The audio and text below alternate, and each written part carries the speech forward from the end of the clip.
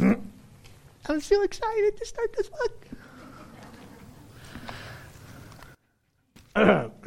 Get serious now. Please take your Bibles and turn to the Gospel of Matthew. Matthew chapter 1. If you're visiting with us, take that black Bible and chair in front of you. It's probably a little bit past the middle, kind of 3/4 of the way. You'll find the Gospel of Matthew. It's page 1, although there's no page 1 at the top of the page, which I don't know why they did that. I don't know why they renumbered the New Testament.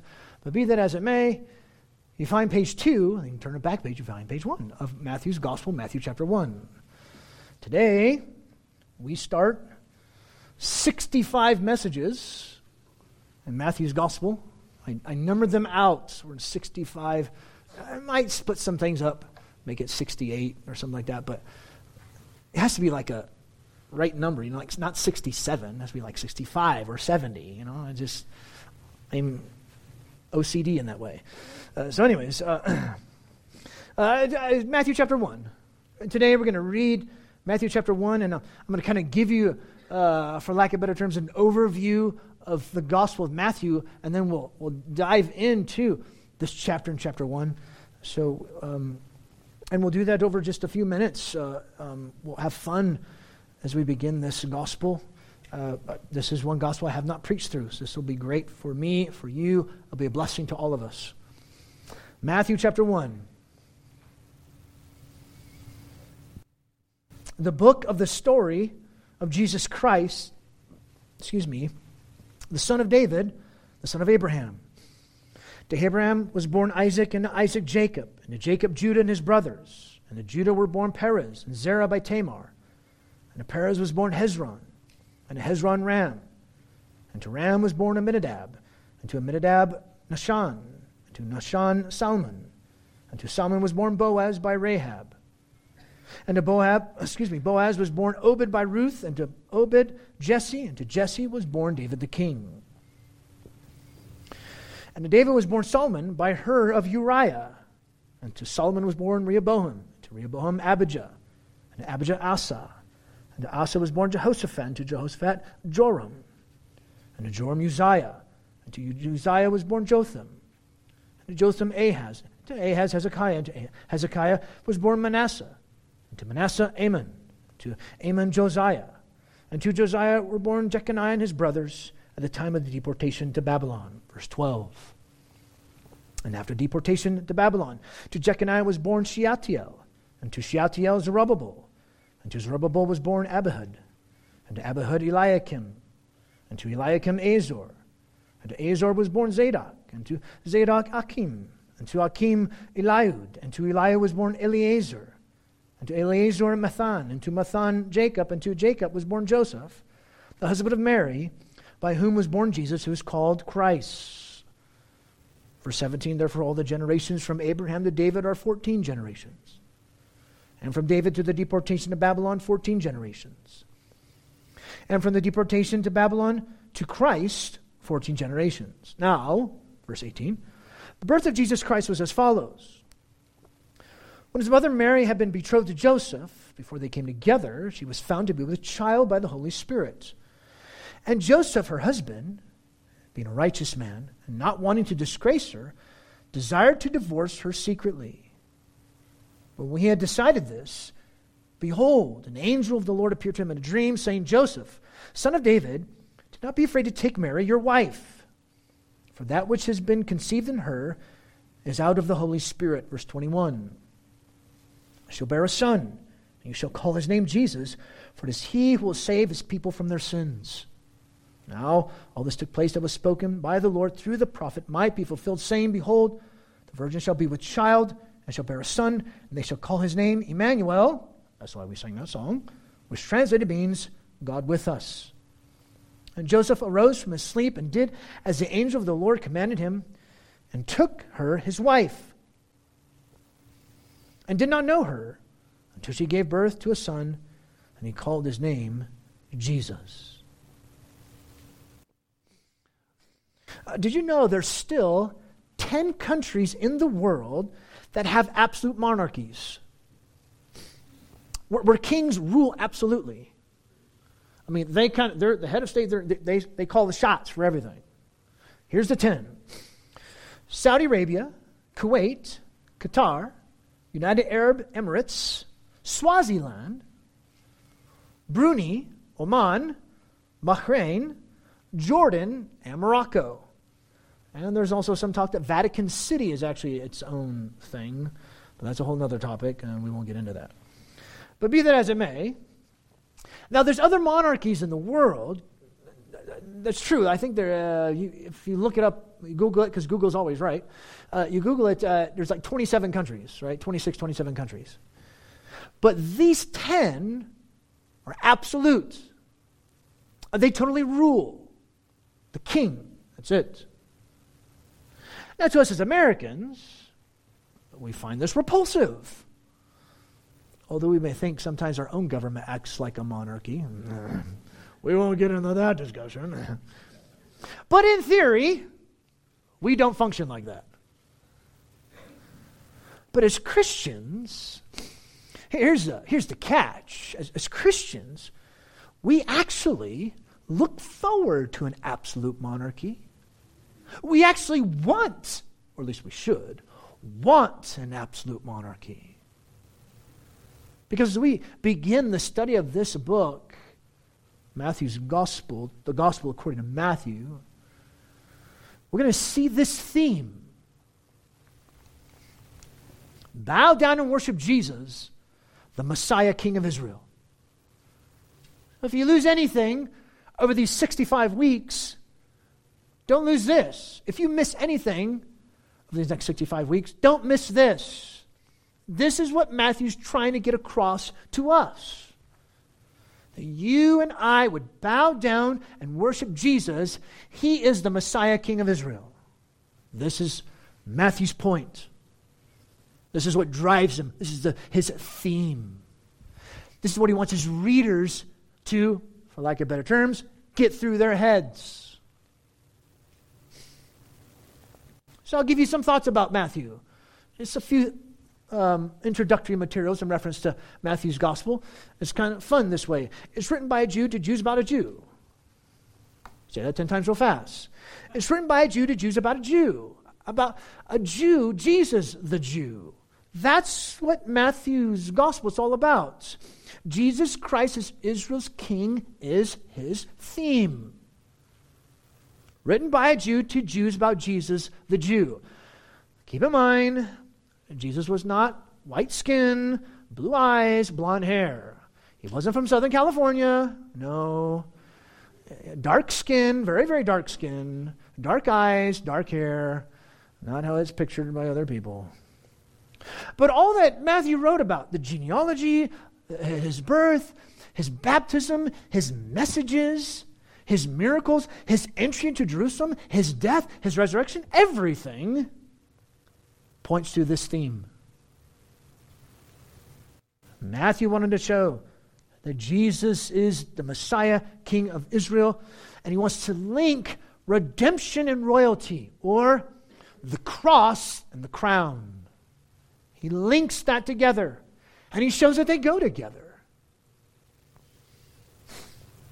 Jesus, the Messiah, was a lowly, suffering Messiah who was crucified. Now, a first century Jew, you say this to them, that was foreign to them. That was foreign to first century Judaism. They didn't think this way. Their notion of Messiah was far different. He was going to come, destroy all those stupid Romans. Jews will reign supreme, Gentiles, blah. Jews were awesome, eh? They wanted a ruler, not a sufferer. That's why it's strongly Jewish, and yet in the midst of him being strongly Jewish, because Matthew was a Jew, it gives hope for the Gentiles. And the thing about Matthew's Gospel, too, is didactic. It's the largest single block of teaching than the other Gospels. To stress the content of Jesus' teaching, to stress the authoritative words of the King. So Matthew systematically and thematically presented the claims, credentials, the authority, and the teachings of Jesus. And he's not strictly chronological as we go through his gospel. He's not chronological, but yet his blocks of material, they'll be chronological. And if you're looking for like a theme verse for Matthew's gospel, it's Matthew 16:16. When Jesus says, "Who do you say that I am?" to the disciples, and Simon Peter answered and said, "You are the Christ, the Son of the living God." So to be Christ is to be the Son of God. To be the Son of God is to be the Messiah, the Christ. Jesus' Messiahship is linked exclusively and comprehensively to his sonship, which actually is also linked to him being God. Messiah, Son of God, God in the flesh. God, Son of God, Messiah. They go together. You can't separate them out. Okay? Interesting, even while Jesus was on the cross, he was fulfilling the Old Testament. He was showing himself to be the Messiah. As he was mocked on the cross as the failed Messiah, King of Israel, he was actually fulfilling prophecy and his true destiny as the King. Because the cross was meant to reach people. It reached the marginalized people of society. So, Jesus is the anointed Messiah King who entered our world to bring redemption and deliverance to his people. So Matthew focuses on Jesus and his ministry to the Jews with the universal outlook that the gospel of the kingdom would also be for the Gentiles, which is probably most, if not all of us here. We're all Gentiles here. Jesus is the fulfiller of Israel's national hope, but not in the way they expected. At the same time, he was also the hope for the Gentiles. You've probably heard this argument. People will say to you, "Oh, Christianity is such a new religion." No, it's not. It's actually the oldest there ever was. Because Christianity is merely the fulfillment of Judaism, which started in Genesis chapter 3, or Genesis chapter 2, or probably Genesis chapter 1, right? Christianity is the fulfillment of all those things. So it's the oldest in history. God's divine kingdom is summed up in the person of Jesus, the Messiah King. He's the fulfiller of all that is precious to a Jew and their heritage. And yet, to be a part of the people of God didn't have everything to do with you being a Jew. It had everything with you trusting Jesus. It's not about your race. It's not about the color of your skin. It's about if you're trusting the Lord Jesus Christ. It's all about him. He's the focus. Interesting too, this Jewish gospel is the only gospel that uses the word church or assembly, ecclesia. Because the gospel of the kingdom is taken to all the nations. Jesus came to save his people from their sins, and those people were not just Jews. And it's a gospel that calls readers to respond in trustful worship. This worshiping faith in the Messiah King of Israel comes from the most unlikely people in Matthew's gospel. And yet all are called to bow down to him. And you'll see the most unlikely people bow down to Jesus. And the people you would think that should bow down to Jesus, they don't. It's a gospel of contrast, of great irony. By the way, this is not for free, you have to pay for this one. We will not take the view that Matthew copied from Mark. I despise that view. Our view is that Matthew was written first, independent of Mark and Luke, using himself as the main source. He probably used other sources. I'm not saying he didn't, but probably used himself as the main source. So now, here in chapter 1, Matthew chapter 1, this is what we're going to see. This just kind of flows in with the theme. Bow down and worship the Lord Jesus Christ because he is the Messiah King of Israel.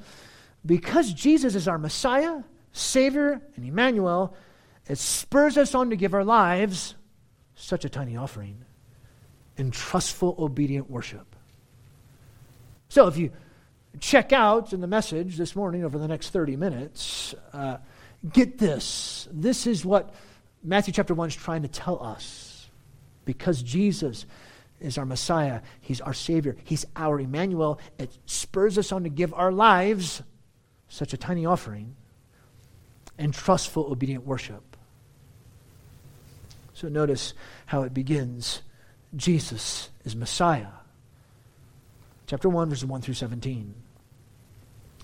Verse 1, the book of the, literally story, that's a better way to translate that, of Jesus Christ, the son of David, the son of Abraham. Now, this verse is not just the heading for the genealogy that comes. It's actually a heading for what comes after the genealogy, the whole book really, the whole gospel. This is the whole story about Jesus Christ. Notice he calls him Christ right off the bat. What does Christ mean? It means Messiah. Christ is the Greek form of the Hebrew word Messiah. What does Messiah mean? It means anointed one, or the anointed king of Israel. That's what it means. So right off the bat, he calls him a title. Jesus, Messiah. Jesus, the anointed king of Israel. This is the story about him. Interesting, he calls him Messiah here in verse 1, in verse 16, in verse 17, in verse 18. 4 times he calls Jesus Christ. So Jesus has the supreme role and office of Messiah according to God's plan and purpose. He will fulfill the hope not just for Jews but for Gentiles too. And notice, he says son of David, then son of Abraham. Why does he have to mention this? Abraham, the first recipient of God's promises. David, he was given the promise of a king. So Jesus, he's the promise fulfiller and the royal ruler. That's who he is. First, he calls him son of David, though.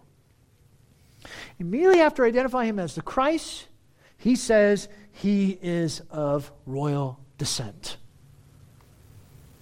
It was a title, so to speak, for him to call him the son of David, which points to him being a conqueror, a victorious king. So he was of royal descent. He's the royal ruler. He's the one who would fulfill Old Testament prophecy that a descendant of David, Israel's greatest king, would inherit David's throne. So immediately a Jew would think about 2 Samuel chapter 7, would think about Psalm 91, would think about Isaiah and Jeremiah chapter 23. They think about that. It would come into their minds. It's found in Jesus alone, the son of David. And notice, the son of Abraham. God's promises are first given to Abraham, the father of many nations, and more specifically of Israel. It was Abraham with whom God made a covenant that he would set apart Israel as his own people and from whom he'd bless all people. Remember in Genesis chapter 12? And in your seed, which is Christ, which is Jesus, the Messiah, all the families of the earth will be blessed. Interesting. So he begins the book of the story of Jesus the Messiah. He's the son of David, the son of Abraham.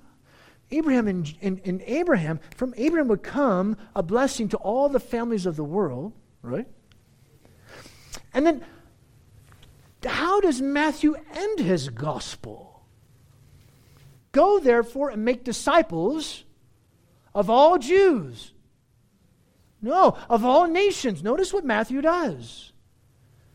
He begins and ends his gospel with the universal blessing to all nations. Jesus was the one from whom would come the new humanity, this gospel community. We've called it this in the past. The gospel community. Jews and Gentiles, they become one in Jesus. Become one in Christ. Here's another way to put it. Matthew wanted to demonstrate the Davidic and Abrahamic ancestry of Jesus and to show he was the fulfillment of God's promise to bring Messiah King to save his people and judge the world. He's the highlight. He's the culmination of the story. He's the crux of the Bible. It's found in Jesus. So he calls him Christ, son of David, son of Abraham. And then how does he start the genealogy?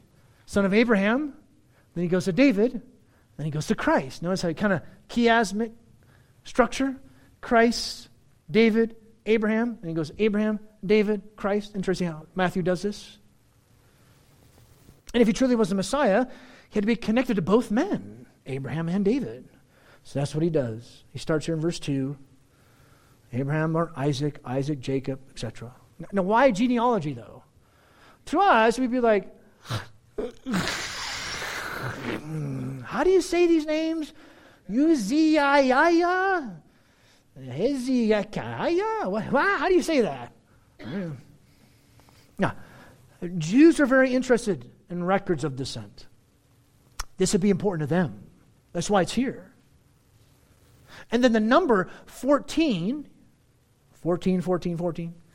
it's an easy way to commit it to memory, his lineage. That's why he does this. Probably use Chronicles, Ruth, and others, but it's not exhaustive. And plus, when he says the father, doesn't necessarily mean the immediate father, it means within the family. But genealogies are reckoned through the father, not the mother. And the fact that Joseph would name Jesus would show that he took Jesus to be his own son, and thus he would have all the rights and privileges of being one of Joseph's descendants, being of David. Now, there's also something else I want to point out in the genealogy, and then we'll kind of do an overview. Notice verse 3. Judah was born Perez and Zerah by Tamar. Notice verse 5. Salmon, was born Boaz by Rahab. Notice the next part, and to Boaz was born Obed by Ruth.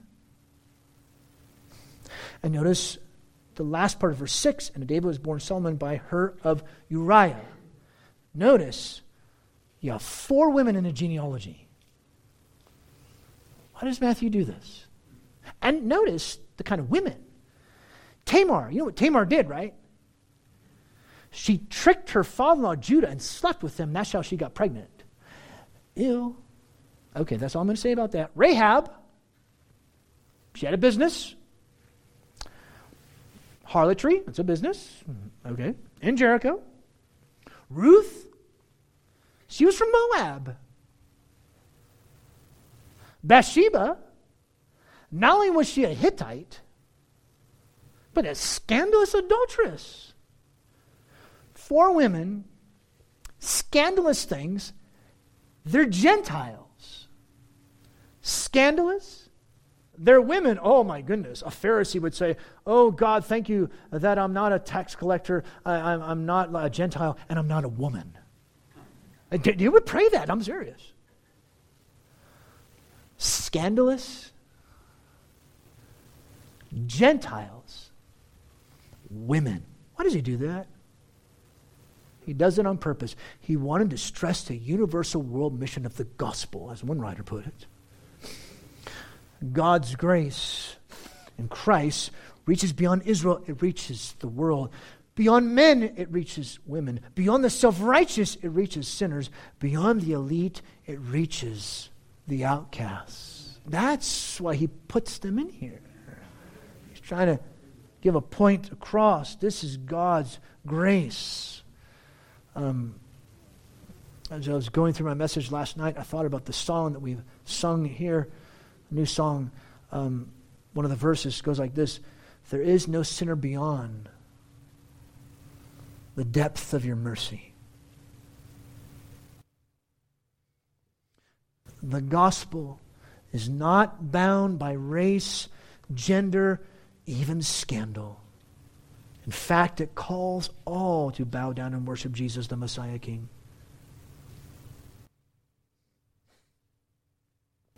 One other thing I'll point out, David, he's the high point of Israel's history. Notice he brings up Babylon. That's the lowest point of Israel's history. David is the 14th name And interesting, the numerical value of David's name is 14. So David was central in the genealogy and to Jesus' background. And now there's other things we can say about the genealogy, and you can read that for yourself. But we take the view that Matthew wasn't an idiot. He knew what he was doing. He wasn't just doing this just to do it. He had a purpose. He was doing something on purpose. But I do want to point out to you verse 16. Jacob was born Joseph, the husband of Mary, by whom was born Jesus, who's called Christ. Interesting. Joseph was the husband of Mary, but not the biological father of Jesus. Jesus is grammatically linked to Mary, not to Joseph, by means of a passive verb. Notice he says he was born, as well as using a feminine prepositional phrase, by whom. Notice he says, by whom was born Jesus. By whom is an effeminate form in the Greek, and it links back to Mary, not to Joseph. He does this on purpose. Matthew's trying to say Jesus was from Mary, yet he would still be from the lineage of Joseph. So he would retain his divine status, yet also his kingly lineage. Or in short, Joseph was not the biological father, but he was the legal father. That's how Jesus was in line for the throne of David. And then verse 17, he says, all these generations for theological and again for practical memory purposes. This would be very significant, especially for Pharisees and Sadducees. Abraham to David, David to exile to Messiah. God was faithful to his word. So in all this, what can we say?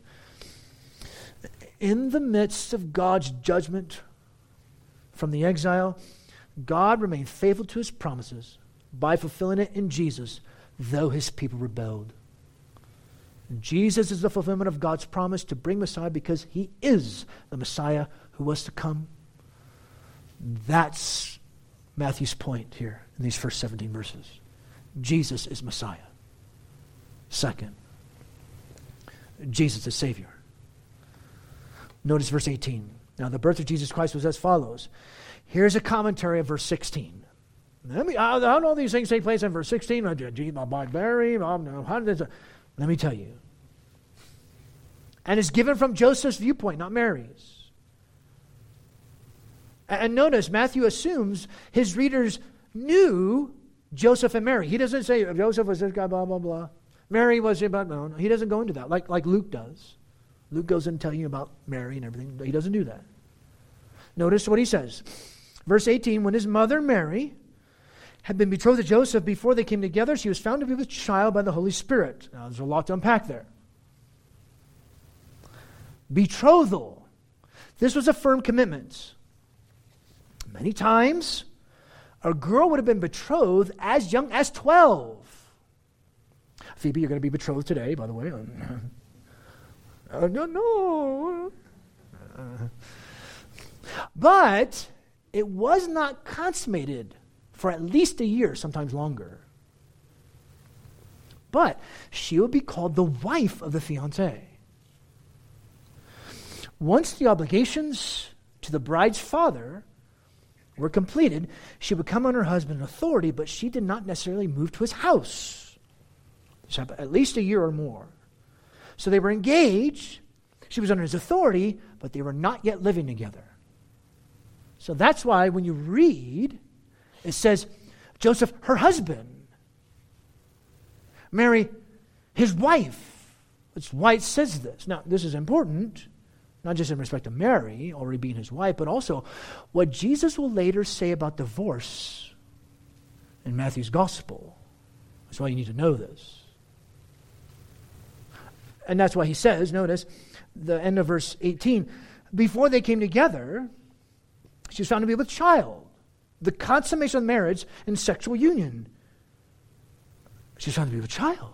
Well, she could be punished as an adulteress. Deuteronomy chapter 22. Oh, this is very serious. Joseph became aware of the situation. How? We don't know. Matthew doesn't tell us. I mean, who knows? Maybe they were talking and she tells him. Maybe somebody says, hey, what's going on with Mary? I was like, what are you talking about? Well, she has kind of like a, what? What do you mean? Are you? No! What's going on? He goes to Mary. We don't know. But somehow he finds out. This wasn't good. But yet notice what Matthew tells us. He tells us this happened out from the Holy Spirit. He tells us this was God's divine power at work in her, not sin. Look at verse 19, though. And Joseph, her husband, notice, calls Joseph her husband, being a righteous man, not wanting to disgrace her, desired, and the New American Standard says, to put her away secretly. The word means divorce. Joseph kept the law of Yahweh. He knew that because she was no longer a virgin, though, as far as he knew, she was not eligible to be married to him anymore. He knew he couldn't consummate the marriage. Yet, he did not want to be harsh. No, she could be exposed with a great shame. But though he pursued the just truth of God, he was also mercifully compassionate. So instead of open scandal, he decided he'd divorce her quietly or secretly. You just write her certificate of divorce and, okay, we're done. Now again, divorce because they were in essence already married. Which is why this would not be called adultery. This would actually be called fornication. Again, that's interesting to see what Jesus will say about divorce later on in the gospel. Be that as it may, look at verse 20. When he considered this, in short, he already made up his mind. This is what I'm going to do. Behold, the angel of the Lord appeared to him in a dream. Revelation through dreams occur many times in this gospel. It's not uncommon in the Bible as a whole. And this is a great part too. God was speaking once again. You had 400 years of silence. God speaks. Joseph, notice, son of David, of dignity and royalty. Joseph was a son of David. Even God knew who Joseph was. Do not be afraid to take Mary, your wife. The New American Standard says, as your wife. No, it's not as your wife. Literally, it's, do not be afraid to take Mary, your wife. She was already his wife. But the angel was talking about moving forward in the consummation. Don't fear taking her home. The reason? For that which has been conceived in her is out of the Holy Spirit. Joseph, there was no sin on her part. No. What has happened to her is out of the Holy Spirit. Ek from Greek. He brought the conception. And even more. Verse 21, and she will bear a son. And you'll call his name. Notice, he's being voluntold. Joseph, you're not volunteering for this. You're being voluntold. You're being told what you're going to do. You're going to name him Jesus. Which means he will officially accept him as his child from his lineage. Therefore, a true descendant of David. And then the angel says, last part of verse 21, for it is he who will save his people from their sins. Jesus is Savior. Saved from their sins. Not only was Jesus the King, he would also be the Savior. Here's the grace of God. Now, Jesus was a common name in the first century. It's Hebrew for the word name Joshua or Yeshua. Yeshua means Yahweh saves. And when the angel says this, save his people from their sins, he's alluding to Psalm 130 verse 8, which is why we read Psalm 130. I'm not as dumb as I look. Jesus' mission was of redemption. Forgiveness would come by his death on behalf of his people. Only those who repent and trust Jesus receive forgiveness. Which is why if you're here and you're not a Christian, this is why we brought this up earlier. You must repent and trust Jesus. You must see him as your Savior. You must embrace him as your Savior. Not just as Messiah, but as your Savior. Who'll be your Lord. Who'll be your King. He will save his people, not for sight, or even from Joseph's perspective. He'd be thinking Jewish people. But later on in Matthew's gospel, Matthew would show the universal nature of God's people. It'd be Jews and Gentiles together. God saves Gentiles too. Jesus is Messiah. Jesus is Savior. Third, Jesus is Emmanuel. Now all this took place. All these events happen, he says in verse 22, which I think, my opinion, is that Matthew breaks in here. So that the prophecy spoken by the Lord, not by the prophet, spoken by the Lord, through the prophet, would be fulfilled. The prophecy, Isaiah chapter 7, verse 14. This is one, or the first, of over 60 quotes out of the Old Testament in Matthew's gospel. He goes to town on quoting the Old Testament. Here's the first one. Verse 23, behold, the virgin shall be with child, and shall bear a son, and they shall call his name Emmanuel, which means God with us. This prophecy was first given to Ahaz, King Ahaz. It was fulfilled during his days, yes, but there is climactic and ultimate fulfillment found in Jesus. All that is involved in that name, Emmanuel, is fulfilled in Jesus, says one writer. But it's more of a title to signify his character, to signify Jesus' mission. I mean, think about it. God comes to save his people, and he'll always be with us, his people in Jesus. One writer put it like this: God came where we are. Notice how Matthew is declaring the very deity of Jesus. He is God of God. And Matthew shows throughout his gospel how Jesus, being God, is with his people. And remember how we talked about here, Matthew begins his gospel with the son of Abraham, that in your seed all the families of the earth will be blessed, right? And then he kind of ends his gospel that way. Go and make disciples of all the nations, right? He does the same thing here. Jesus is Emmanuel, God with us. But what did Jesus promise his disciples in Matthew chapter 28, verse 20? And lo, I am with you always, even to the end of the age. Look at what he's doing. He begins and ends his gospel this way. Ended his gospel with Jesus' promise to his disciples that he would always be with them. He's even with us now. The Spirit of Christ dwelling in us. Messiah, Savior, Emmanuel, and notice the response.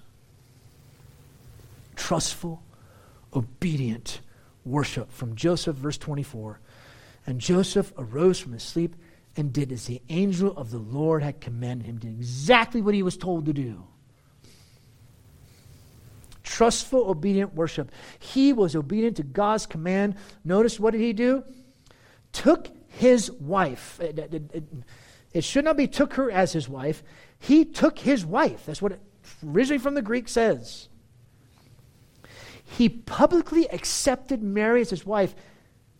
He would take her into his house. That's what he did. But notice, verse 25.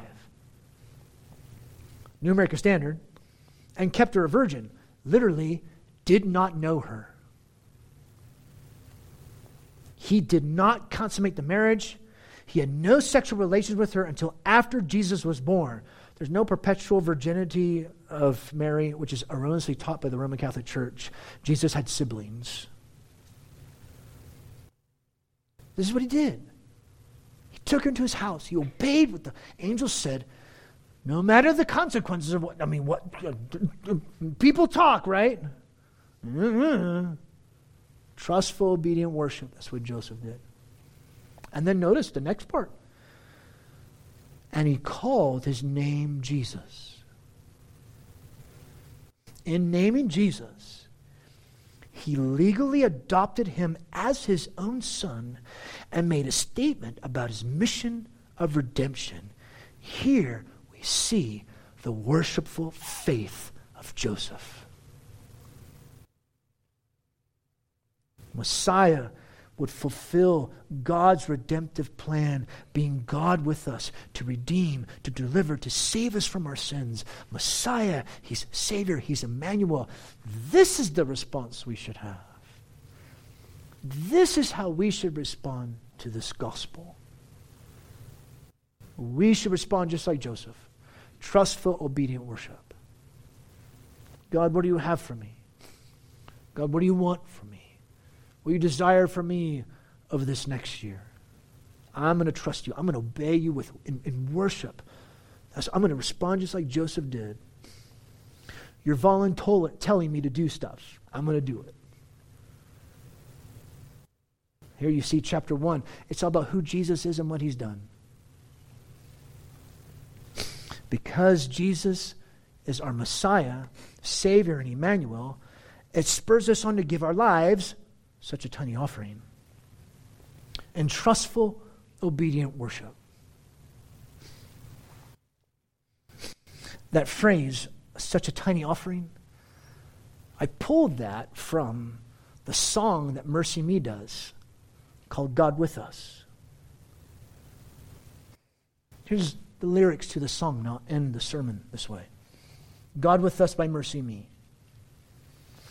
Who are we that you would be mindful of us? What do you see that's worth looking our way? We are free in ways that we never should be. Sweet release from the grip of these chains. Like hinges straining from the weight, my heart no longer can keep from singing. All that is within me cries, for you alone be glorified. Emmanuel, God with us. My heart sings a brand new song. The debt is paid. These chains are gone. Emmanuel, God with us. Lord, you know our hearts don't deserve your glory. Still you show a love we cannot afford. And then the bridge. He says this. Such a tiny offering compared to Calvary. Nevertheless, we lay it at your feet. Because Jesus is our Messiah, because he's our Savior, because he is Emmanuel, we give him our lives, such a tiny offering. Nevertheless, we lay at your feet in trustful, obedient worship. All that is within me cries, for you alone be glorified. Emmanuel, God with us. Our Father, thank you for the truth of your word. You've encouraged us today. And Lord Jesus, we give you the praise, the kingly praise, our sovereign King that you are. Thine, O Lord, is the glory. Thine, O Lord, is the power. All the glory, all the majesty belongs to you.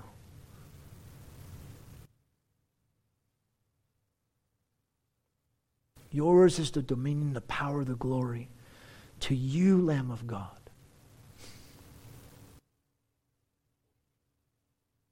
So we give you our lives and we love you. Help our unbelief. Take these few moments, if you would. Ponder what we've seen from God's word. Let it sink deep down into our souls. And after some moments of silence, we'll worship in our giving. We'll worship in our singing. We'll worship by praying. I mean, those are just ways, instruments by which you can worship. Your heart may be far from the Lord. I'm praying that your heart is truly worshiping him. But let this time, just time of silence for you to think and to ponder and to consider what we've seen from Matthew's gospel.